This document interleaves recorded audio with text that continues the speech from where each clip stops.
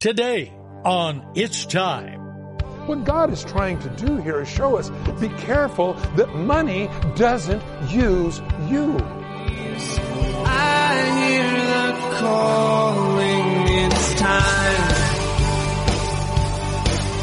It's time. It's time. Welcome to It's Time, the daily Bible teaching program of Mike Kessler, pastor of the River Christian Fellowship in Twin Falls, Idaho. Today, we're going verse by verse through the book of 1 Timothy. So, turn there in your Bibles as we join Pastor Mike. It's time these wounds to heal. Over the mountains and over the valleys, I hear the calling. It's time. And this morning, if you have your Bible, I'd like to invite you to open them to the book of Timothy, 1 Timothy chapter 6. And we're going to pick it up where we left off last week, a little review in verse 6. This letter was written by the Apostle Paul to a young minister, probably around 30 years old, named Timothy, encouraging him to stay in Ephesus. And I'm suppose like anybody, sometimes he felt like moving on, but he said, stay there and do what really God wants you to do, Timothy. And so he gave him a lot of really great advice, adhering to God's word, all these things. And now we come to an interesting place in the Bible about money. Now, this isn't about tithing. It's about really worldly things that we have. And so Paul is expressing to him what's important, what is not, and the difference of what those two are. Okay, let's pray. Father, as we go to your word now, we just ask these words come alive. And Lord, that they don't just stay ink on paper, but Lord, that it, just as your Holy Spirit inspired it to be written, God, that your Holy Spirit would inspire it to go into all of our hearts. And so we just ask you now that as we'd spend this time in reading your word, that you would speak to us, encourage us, and cause us not to forget these things. In Jesus' name, amen. Now, when we go to verse 6 of Timothy chapter 6, he says, but godliness with contentment is great gain. Godliness with contentment. Not just godliness, not just contentment, but both of them together. Now, when we look at contentment, that means our hearts are settled. And I like this because the opposite to contentment is what? Disappointment.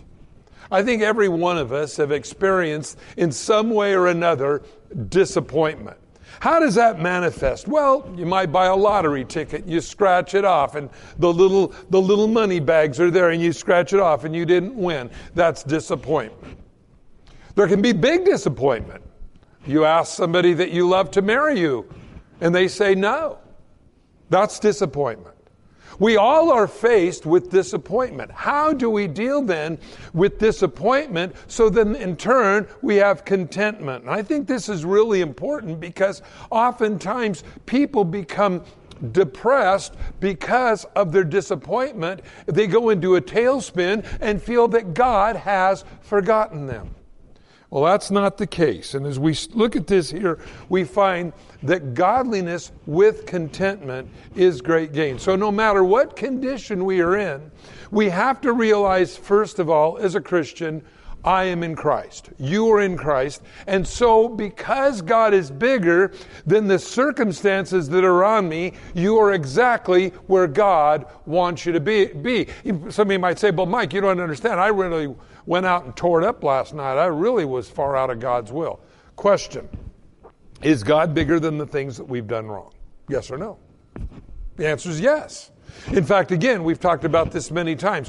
Only in Christianity do you find that God is the rebuilder. All the religions of the world, in some way or another, will tell you how to get appeasement to the supreme force, whatever it might be, by burning incense sticks or wearing orange or selling flowers in airports. They all got their own little gig out there that they're trying to do, okay?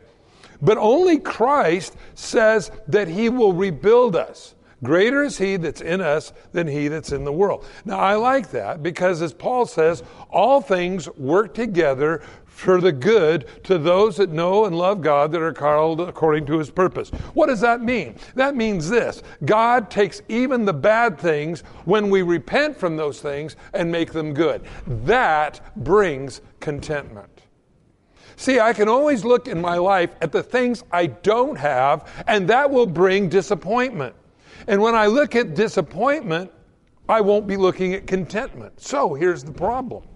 Our society, our advertising council, all the things that generally we see in TV and the movies and all those things are all targeted on making you disappointed so you'll buy their thing to what? Get contentment. The world runs roughshod over this. And again, we find how the world has perverted really the gospel message. But you'll find that gospel message almost in every single movie that's ever been produced. And here's how it works. Adam and Eve was in the garden. They sinned. A Savior came, restored them back into that right place with God again. Now, take just about any movie you can think of. There was something normal, then something bad happened, then Arnold or somebody else comes along and makes it all right and makes it back the way it was the first. There's always this underlying thing of the greatest story ever told. And that's how God restores, how there is a hero in the story. God is your hero. God is the one that gives you the contentment that you need. Again, always remember the opposite of contentment is disappointment. Again, oftentimes we're really good at treating symptoms, terrible at treating problems. Well, here's the reason why. Because we don't always know what causes our lack of contentment. God, I'm in you. I know you love me, but there's something uneasy inside of me right now. What is causing that? Well, it's because we think, well, I don't have what I should have, or something else. Well, again, the contentment is important. Settle your hearts. This is one of the things that Jesus Christ does. He settles us in who he is and who we are in him. For we brought nothing into this world, and is certain we can carry nothing out. Isn't it amazing? We go into this world, we come into this world as a little baby, not having anything, we leave and we can't take anything with you. And friends, there's only one thing going from this world into the next world. It's not our IRAs, it isn't our 401ks, it isn't our cars, it isn't our hobbies, it isn't our diplomas. There's only one thing going from this world to the next, and that is people. Now, one of the things God endeavors to do is to cause us to see God's value system. In other words, I can begin to believe the lie of the world and what the world says value is. And we know that's a fleeting thing. I remember many years ago, I went down to Mexico to help some missionaries down there. And I remember going into one of the stores in town, and they had little white tags, little white dress tags on most of the products in the store. But what was really amazing is I noticed that there would be a price, it was marked through, and then there was another price. And then that was marked through, and another price, and that was marked through. And that was because the peso was so unstable that by every day they would have to go in and reevaluate how much this product was because the peso was changing so much. And I remember when I was a kid growing up, it was 8 pesos to the American dollar. At that time when I was in Mexico, it got almost up to 3,000 pesos to the Mexican dollar, 3,000 pesos to the American dollar. People say, well, what are you saying here? I'm saying this: you put 8 pesos away for your retirement someday and have inflation come along, it will wipe it out. That will cause depression. That will cause disappointment. You see, the problem is our value system has to be rooted in God's value system. There is nothing from this world going into the next world except people. But yet we'll find that in our world today, communication skills are gone. You don't have to be very observant to find this. 2 people sitting at a table, both on their iPads or on their cell phones, not talking to each other. They're talking to whoever's on their little pad. And I'm amazed how communication ability in our country and in the world has fallen apart. One of the things that Paul says, and to communicate, forget not. Why? Because you're communicating to people, God's value system. And yet we have found so often that we have lost our communication skills. You say, well, what's a communication skill? That's the ability to go up, start a conversation with somebody. Hi, how are you? Whoa, what do you want? That's basically the reaction you get nowadays when you talk to anyone. So not only have we damaged the ability for us to reach out to people, but then people to respond back to us as we try to talk to them. What is the message of the gospel? The message of the gospel is that Jesus died on the cross to save sinners, and when you receive Him as your Savior, your sins are forgiven, you have eternal life and a life worth living. But the problem is, if I can't communicate that to people, then the message is a moot point.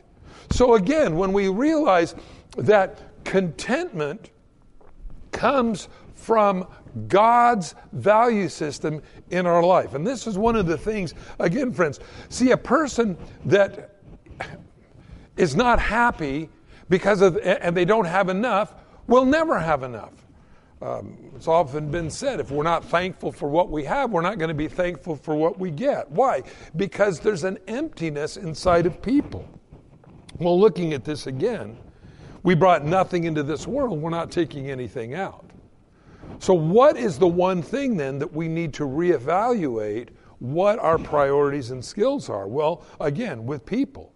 And again, Paul says this, having food and raiment, or food and clothing, therewith let us be content. In other words, that's what God's promised us. You know, a lot of times I hear so much stuff on television and on radio, not CSN, but other stations, about how, well, whatever you want, you just visualize it, you claim it, you cut a picture out, stick it on your refrigerator, and every time you walk by your refrigerator and there's that Americanus Maximus stuck on your refrigerator, I'm claiming that. And they all have all these different formulas, you know, you just use your faith words and positive confession and visualization. You know, it's weird, back in the book of Genesis, right before the flood, the Bible says anything they imagined they could do. So just the ability of positively confessing something into existence doesn't make you right with God and doesn't mean God's blessing is there. Our minds are powerful things. Whatever you set your mind to, you can do. That does not mean you're in God's will. And that doesn't mean you're going to have contentment. And that doesn't mean there's going to be peace in your life. See, the problem is, who's driving? When we come to Christ, that's one of the first things we do. No longer I, as Paul said, but Christ that lives within me.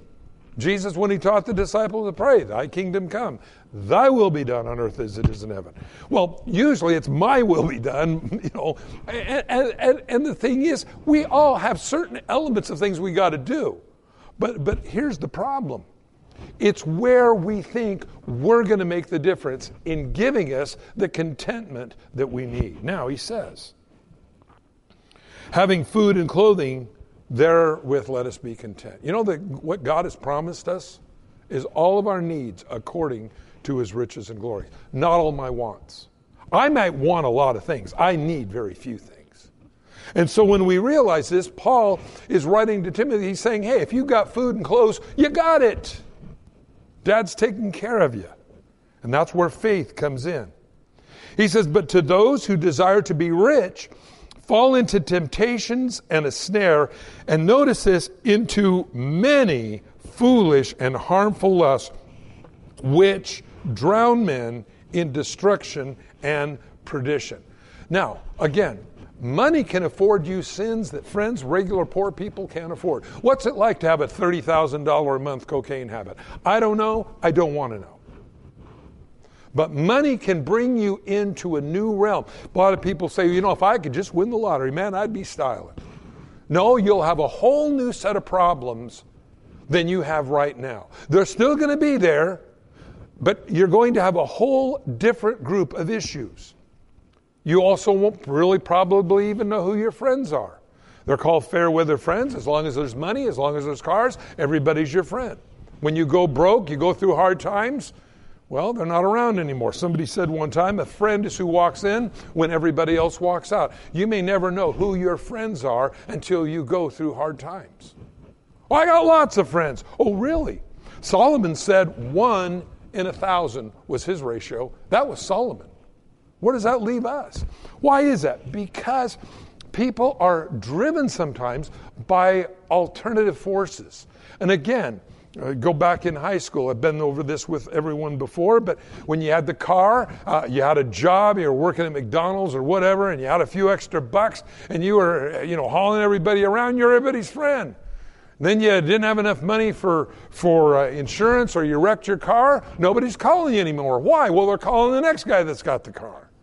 Why is that? Well, because people use people. What God is trying to do here is show us, be careful that money doesn't use you.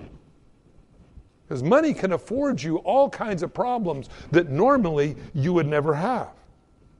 Because it puts us in a false world of security. Now again, nothing is faster fleeting than money, if you ever notice. There's an old saying, a fool and his money are soon parted. Why is that? Well, because oftentimes we don't pray about what we do with the resources that God's given us. Again, money is a lot of times just accumulation of hours of our labor. So we want to be very careful how we use and what we use it for. So we want to think, God, am I doing a good job? And again, one of the things that I'd invite everyone listening here today, let God be the CEO of your life. Let God be the chief financial officer of your life. Before you buy something, pray and say, God, do you want me to buy this? Now you say, well, Mike, that's so silly. I need a refrigerator. I'm just going to go down and buy one. Pray about everything. Here's why. Have you ever done this? Have you ever went down and bought a new refrigerator and then the next day they go on sale for half price? I have done things like that. You've actually experienced this, or somebody is moving and they go, do you know anybody wants a almost new refrigerator for $100? We're moving and we can't put it in the moving van. And you go, oh, I wish I wouldn't have bought that. Making God the chief financial officer of your life is so good.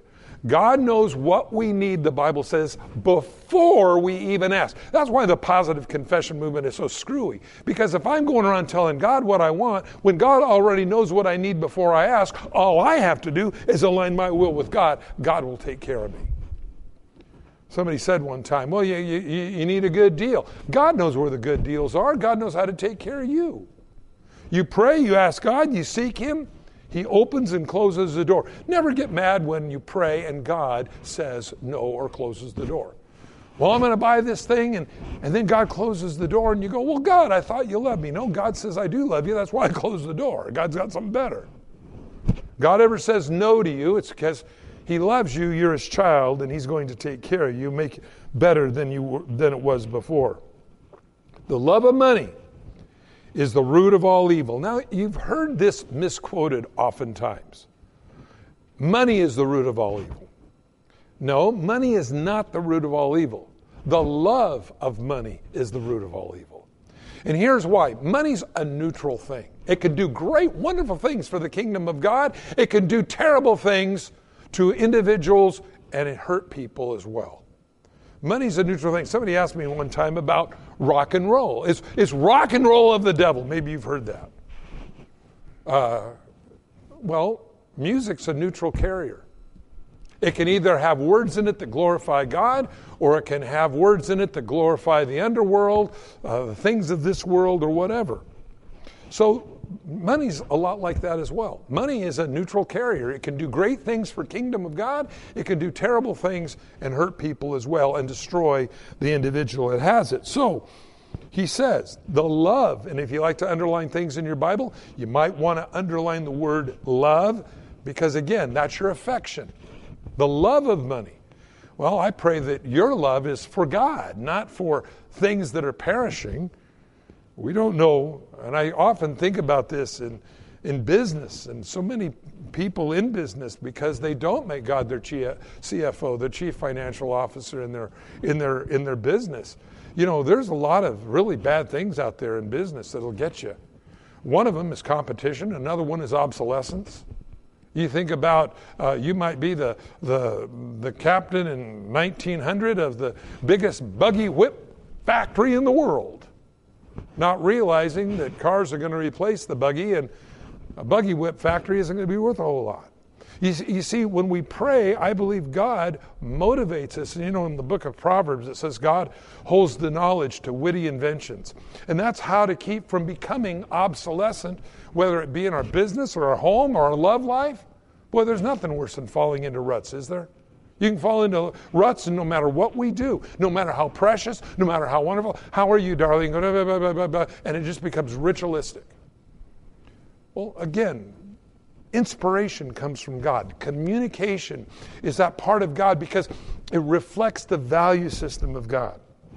Notice he says, if you like to underline in your Bible, again, underline the word love. The love of money, not money itself, but the love of money is the root of all evil, for which some have strayed from the faith in their greediness and pierced themselves through with many sorrows. Oh my goodness, this doesn't sound like a good thing at all, does it? You want to say, well, I want something that's going to be good for me. You know, money can take your heart away from God.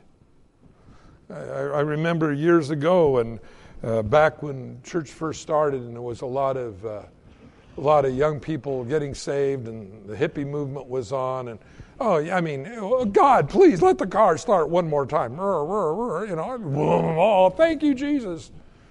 Well, God got a hold of our priorities. I remember one time one of the guys that got saved in our church went on to be one of the pastors up in the Boise area. But I remember after church, we went to one of the local restaurants, and I'm sitting behind him, and he said, he says, I got saved, and I don't have any money. I was selling drugs, so I'm broke. And so then we went and had a baptism, and my contacts washed out of my eyes, and now I'm blind and broke. But he said, I got a job, and I got some glasses, and so things are getting better. Well, that's true. That's the way God works.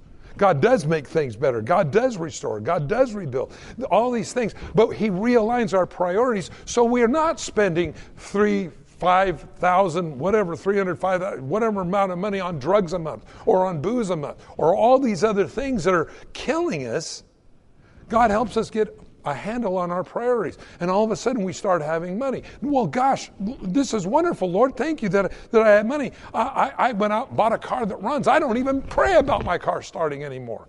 And that old washing machine that would go clunk, clunk, clunk, clunk. Oh, God, let it do one. I mean, you got the whole family gathered around the washing machine laying hands on it. Oh, God, let it do one more load. And it does. Oh, hallelujah. But now that I got money, I bought a brand new washing machine. I don't even pray about my washing machine anymore. In fact, I really find that I can use money and I don't pray about anything. That's why Jesus said, how hard is it for the rich to go into the kingdom of heaven? It's easier for a camel to go through an eye of a needle. I've heard all kinds of story. Well, there was this little arch and camels had to get down and kind of get on their all fours and kind of scrunch along.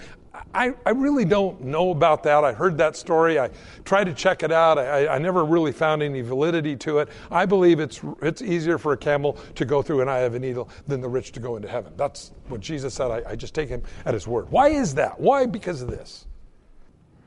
I can supply all my needs. Visa, MasterCard can supply all my needs according to the riches in the bank.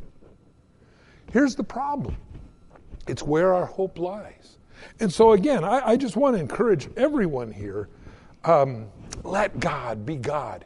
He wants to be God not only of your eternity, but he wants to be God of your spending today and to be wise with what we have. And God is so good. And by waiting on the Lord, I have found sometimes we'll pray, and because God didn't answer it just like that, well, God didn't hear my prayer. I guess I'll go ahead and do what I was going to do. Give God time to work. Thanks for joining us on It's Time. as Pastor Mike teaches verse by verse through the Bible. If you've missed a program or would like to catch up, you can do so by getting it from the It's Time podcast in the iTunes Store, or by downloading it from the It's Time website at theriverchristianfellowship.com. On behalf of Pastor Mike and the rest of us here at the River Christian Fellowship, thanks for listening, and tune in next time for It's Time.